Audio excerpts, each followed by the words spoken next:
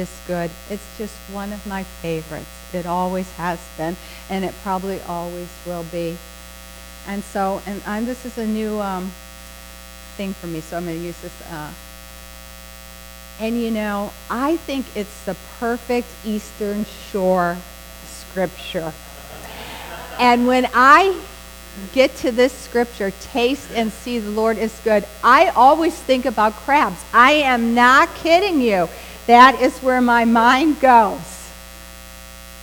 Because if you don't know anything about crabs, when you see that thing on the table, the first time, right, you're thinking to yourself, what am I going to do with that? And what's it going to taste like? And how am I going to get into it? And what am I going to do? And so you can look at it, and you're not getting it, right? And you can smell it, you can pick it up, and you can get that briny smell of the bay, but you still don't know, like, what's coming up for you. You can read about it, you could pick up a recipe book or read about it, and you could hear somebody else telling you about how it's going to taste. They could describe it. There's hundreds of videos now how to open a crab, right? Just all the experts giving their secret of how to do it. But you got to make that decision, right? You got to make that decision to get in there and get that sweet piece of meat with that spicy seasoning and put it in your mouth to really know what it is, right? And so it is with the Lord. It's a decision to taste and see. And tasting is jumping in. We think of taste, maybe you think like, oh, you just take a little morsel and you just take a little bit of taste. But no, taste is jumping in, going right into it. And once you get that taste of the crab, what happens? You're not stopping, are you? No, man, you're pushing your sleeves up. You're getting into that mess and you're enjoying it. And that's the Lord. When we get that taste of the Lord, we just want more and more and more of it. And it gets messy, doesn't it? It gets messy. Because he starts calling us to places that we may not want to go, right? And he might have us talking to people and talking about things that we didn't imagine that we were ever going to be doing that. And he's having us take a look at ourselves. And that's messy. He's showing us who we are. And then he's showing us who Jesus is, right? And we have that comparison. Who am I and who is Jesus? And how am I going to move from here where I am to here where Jesus is? But it's worth it, right? It's worth that mess. It's worth diving into. And so today I want to talk to you about making a decision to really jump into the Lord. And what is that going to look like? Because only you can do that. Nobody else can do it for you. Your pastor can't do it for you. You have a wonderful pastor here. Pastor Gary is a wonderful pastor. He is out in the community. He is working in all kinds of groups. We have a number of students at the SOAR who come from Washington College. Did you know that Pastor Gary works with the Fellowship of Christian Athletes there at Washington College? He is all over the place. And as good as Pastor Gary is and as faithful as he is, he cannot make the decision for you. You have to do it yourself. And your wife can't do it for you. And your husband can't do it for you, right? They could be great models to you. They could talk to you about the gospel and share it with you. They could be living it. But you got to do it for yourself. You got to make that decision to taste it yourself. And your mother can't do it for you, or your grandmother. Now, if you saw my page here, you would see that I have a little asterisk next to this. Because I do believe that there have been times that because of the prayers of mothers and grandmothers, people have gone to heaven. But I'm saying to you, you don't take that chance in relying on somebody else. It's your decision to make. Just like I believe because of the goodness of God and that his desire that no one should perish, that he will keep giving us a chance even to the last second. But with that said, I'm not saying for you to wait on making that decision. I want you to make that decision today if you haven't already. But the nature of God is that no one shall perish. So I just remembered I have this, so I'm going to change to a new slide maybe.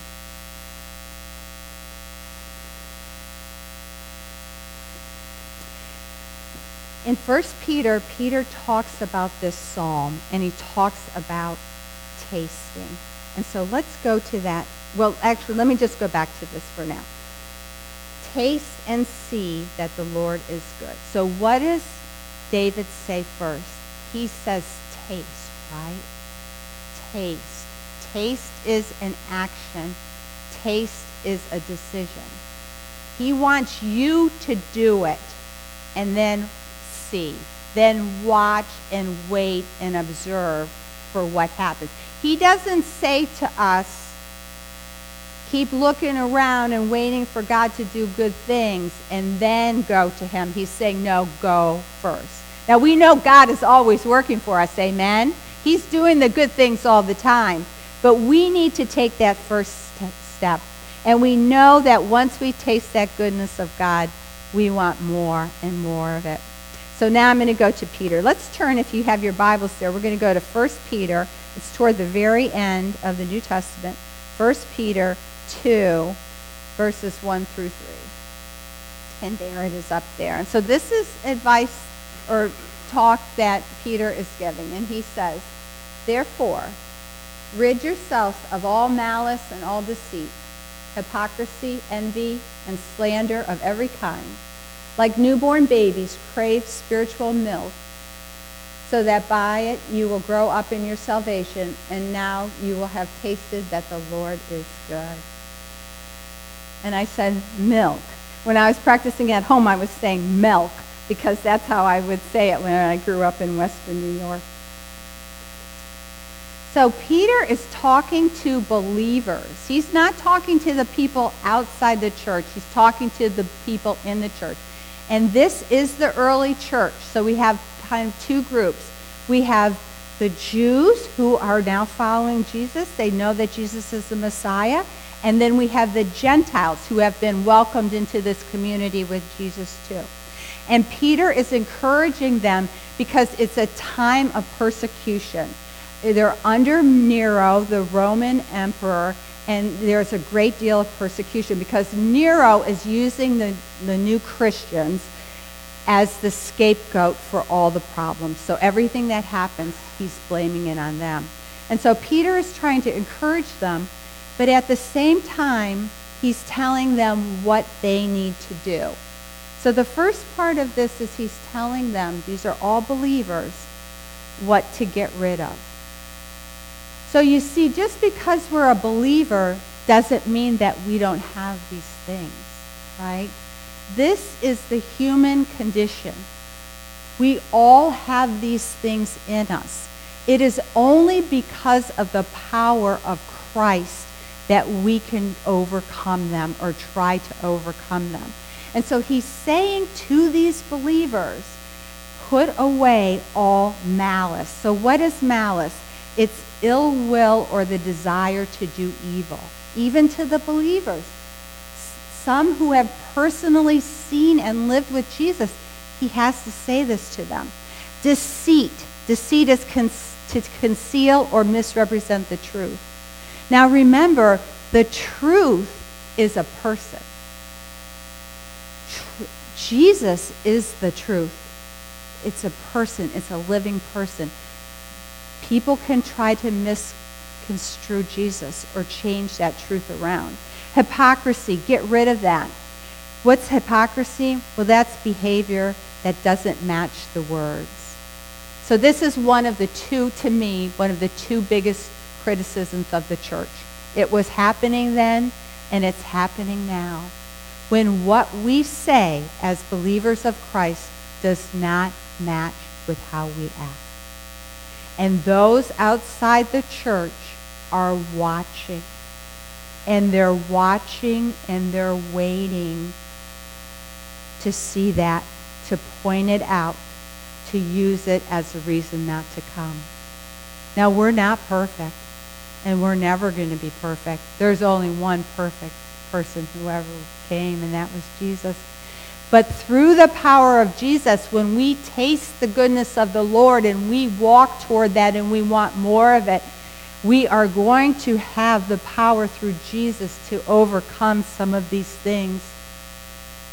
The second big thing I think that keeps people from the church involves people who have been in the church, been hurt by the church, and then have left and don't want to come back. And I hear this all the time when I invite people to church. And they say, no, I used to go to church and this such and such thing happened. I'll never go back to church again. And that's when we have to try, with the help of God, to explain that those mistakes that were made in the church were made by a person, not by God, right? That was not God that did that to you. We have to get rid of malice, deceit, hypocrisy, envy. So envy, what's that? It's a longing or desire for something else or something that belongs to someone else. A lot of times it could be a consumer good or things like that.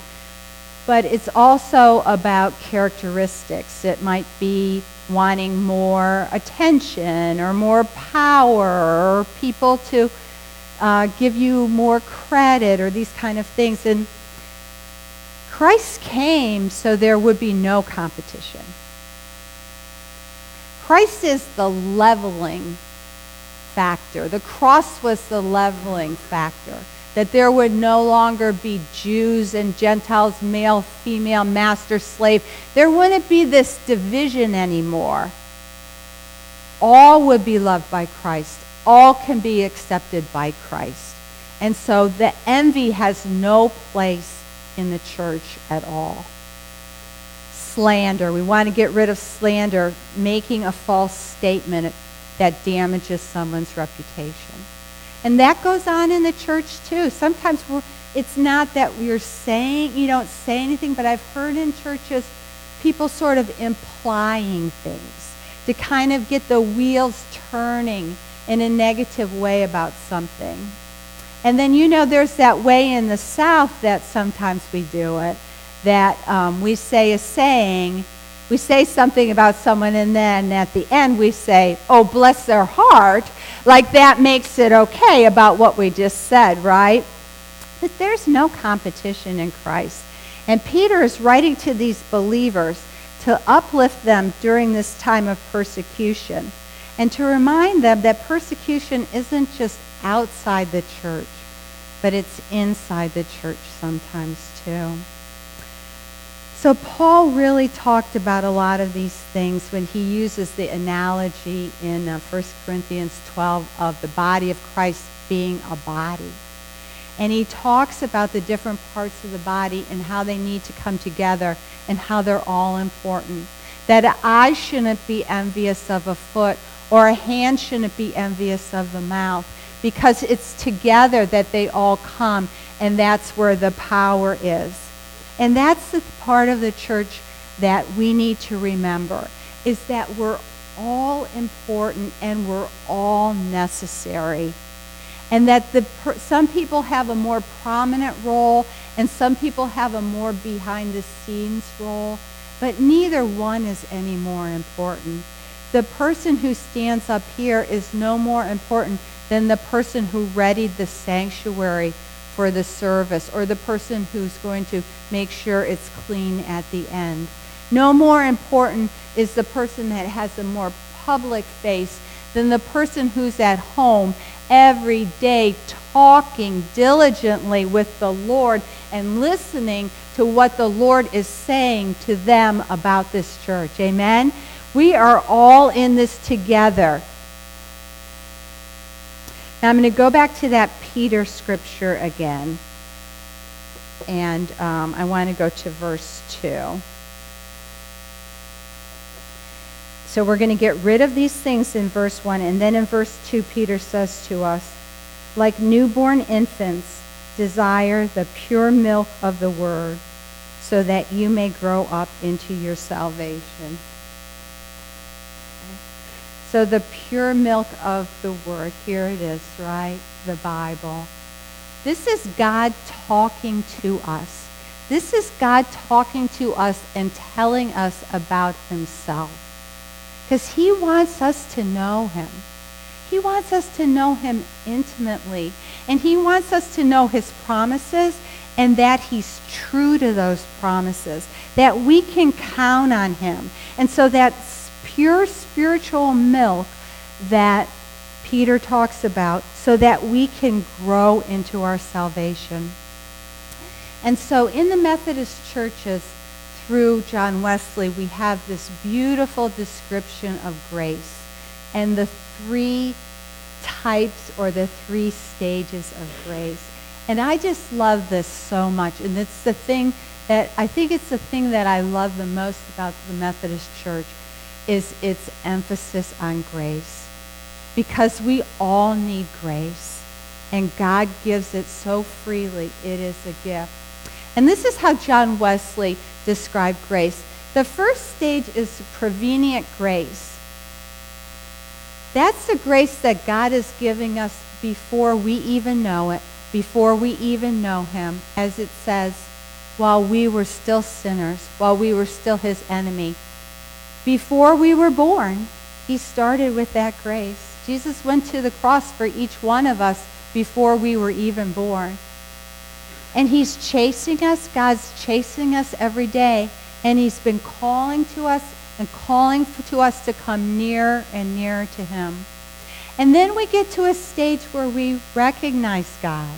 And we accept his call. And we start a relationship with him. And that's the second stage of justifying grace. And that's when we receive our salvation. And that's when we have our destiny of eternity promised with him. But then there's a third stage. You see, it doesn't end with just saying yes and accepting him. It doesn't end with just taking that taste. Then we move into sanctifying grace. And that's the rest of your life on earth. From that point, when you say, yes, God, I recognize you, I love you, I want Jesus to be my Savior. The rest of our life, whether it's 1 hour, 100 years, we are walking in that sanctifying grace where we are trying to become more and more like Jesus. That we are looking at ourselves. Here's the mess, right? Looking at ourselves. What do we look like? What does Jesus look like? And how are we going to get there? And it's messy because we're getting sculpted and we're getting changed and we're getting pushed out of our comfort zone and we're doing all of these things. But as we do it, we just keep tasting more and more of the goodness of the Lord, which is the encouragement for us to keep moving forward in that sanctification process. It is a process. And then that third verse that Peter says, you do all of this, and you can do all of this if you have tasted that the Lord is good. The Lord is good. Amen. He is good. He is so good. And he wants you to just jump in. He wants you to put aside trying to stay within your own power. You know, we live our life usually looking at things that we know we can handle or things that we know we can do. But what does he want? He doesn't want us relying on our own power. When we are weak, he is strong. He wants us to go way outside of what we know is our realm, things that we can accomplish in our human way, and to lean on him, to bring him inside, and to just take that power that is inside of us because of the resurrected power of Jesus and step out in his goodness and step out into that mess. As we mature in our salvation, we can take bigger and bigger steps outside of our own power, and it's getting messier and messier. But you know what I heard Tony Evans say? He said, God can take a mess and he can turn it into a message. Amen? Because in our life, every single one of us, we got a story or more than one of the mess that we've made and the redemption that has been brought into our life, the redeeming power of Jesus Christ because of the love of God. A mess becomes a message, and that is the message to each and every one of us, that once we experience that, once we taste that, we want to share it. Let us taste how good God is by letting go of our control and entering the mess way above our elbows. Let's get rid of competition in the church and let the sovereign God, who is so good, be the one who is in control. God's control is called love. And it is a free gift.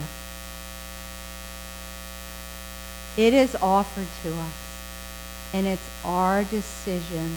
Are we going to accept it? Are we going to taste it? Are we going to bring it in? Are we going to make it a part of us? Or are we just going to keep it in our mind? Are we going to let it come into our mind, our heart, our soul, our strength, our whole being? Bring the Lord in every single part of us. Because you know, once you taste that, you know that nothing else can ever satisfy you. Amen. Ingest that love and take it in. Make it a part of you so that you not only taste it, but you can freely share it with others. That is our calling, to bring to a world that is desperate for hope the good news of Jesus Christ. Amen. Amen. Share outside the church, but also share within the church. Lift one another up in the church. Thank people for what they do in the church. You know, that's a weakness, I think, in the church, that we don't thank each other enough. I know you're not doing it for your church only. You're doing it to serve God. But let's thank one another for what we're doing. I saw a lot of work has gone on in this other room here of setup. I'm assuming you're going to have a bazaar or an event, right? A lot of work. Thanks to those who have been involved. Thanks to Brad and Paul, you know, thanks to everyone who is in part of this service, who takes care of outside. Let's give thanks. And when we give thanks, let's remember that all glory goes to God. Amen. Amen. Let's pray. Dear Lord, we just want to taste you. We just want to taste you more and more and more. That you just come into our life, Lord. That you shape us and you refine us with your redemption and your grace and mercy and forgiveness, Lord. That we can be a light in this world that is so desperate for hope, Lord. That is looking for hope in so many places that they will never find it. And there you are, Lord, with your hands outstretched, with a gift of forgiveness, grace, eternity, and salvation. Help us to help others taste how good you are, Lord, in the land of the living and in heaven forever. In the name of Jesus, amen. Amen. Oh, thank you. We're going to prepare for a time of Holy Communion now. And in the Methodist Church, the table is open to all who are willing to come after confessing your sins or your shortcomings, which we all have, to the Lord, and asking him to help us in those things. So let's have a time of prayer, and then we'll have a time of silence where you can individually talk to the Lord. Dear Lord, we just come before you, Lord. We bow down to your holy presence. As we sang at the beginning of the worship service, Lord, it's time to have a heart of worship. We're sorry for the things we make it about, Lord. We make it about ourselves. We make it about other things. We fall short. We don't trust you. We don't act like the Savior Jesus would have us act, Lord. But we confess those things to you, Father, knowing that you are all-powerful, all-loving, all-willing to forgive us. That we have the opportunity to turn away from those things, Lord. To turn away and to turn towards you. To turn towards your goodness and to walk forward in that goodness. And so now, Lord, as we have a time of silence, let us individually speak with you and ask for forgiveness.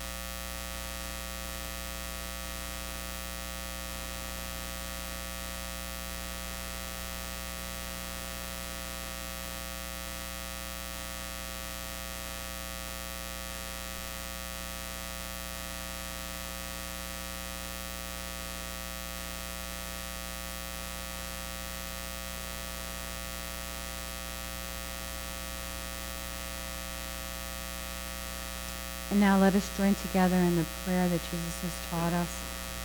Our Father, who art in heaven, hallowed be thy name. Thy kingdom come, thy will be done, on earth as it is in heaven. And give us this day our daily bread, and forgive us our trespasses, as we forgive those who trespass against us. And lead us not into temptation, but deliver us from evil. For thine is the kingdom, and the power, and the glory forever. Amen. Let us join together now in the reading of the Apostles' Creed.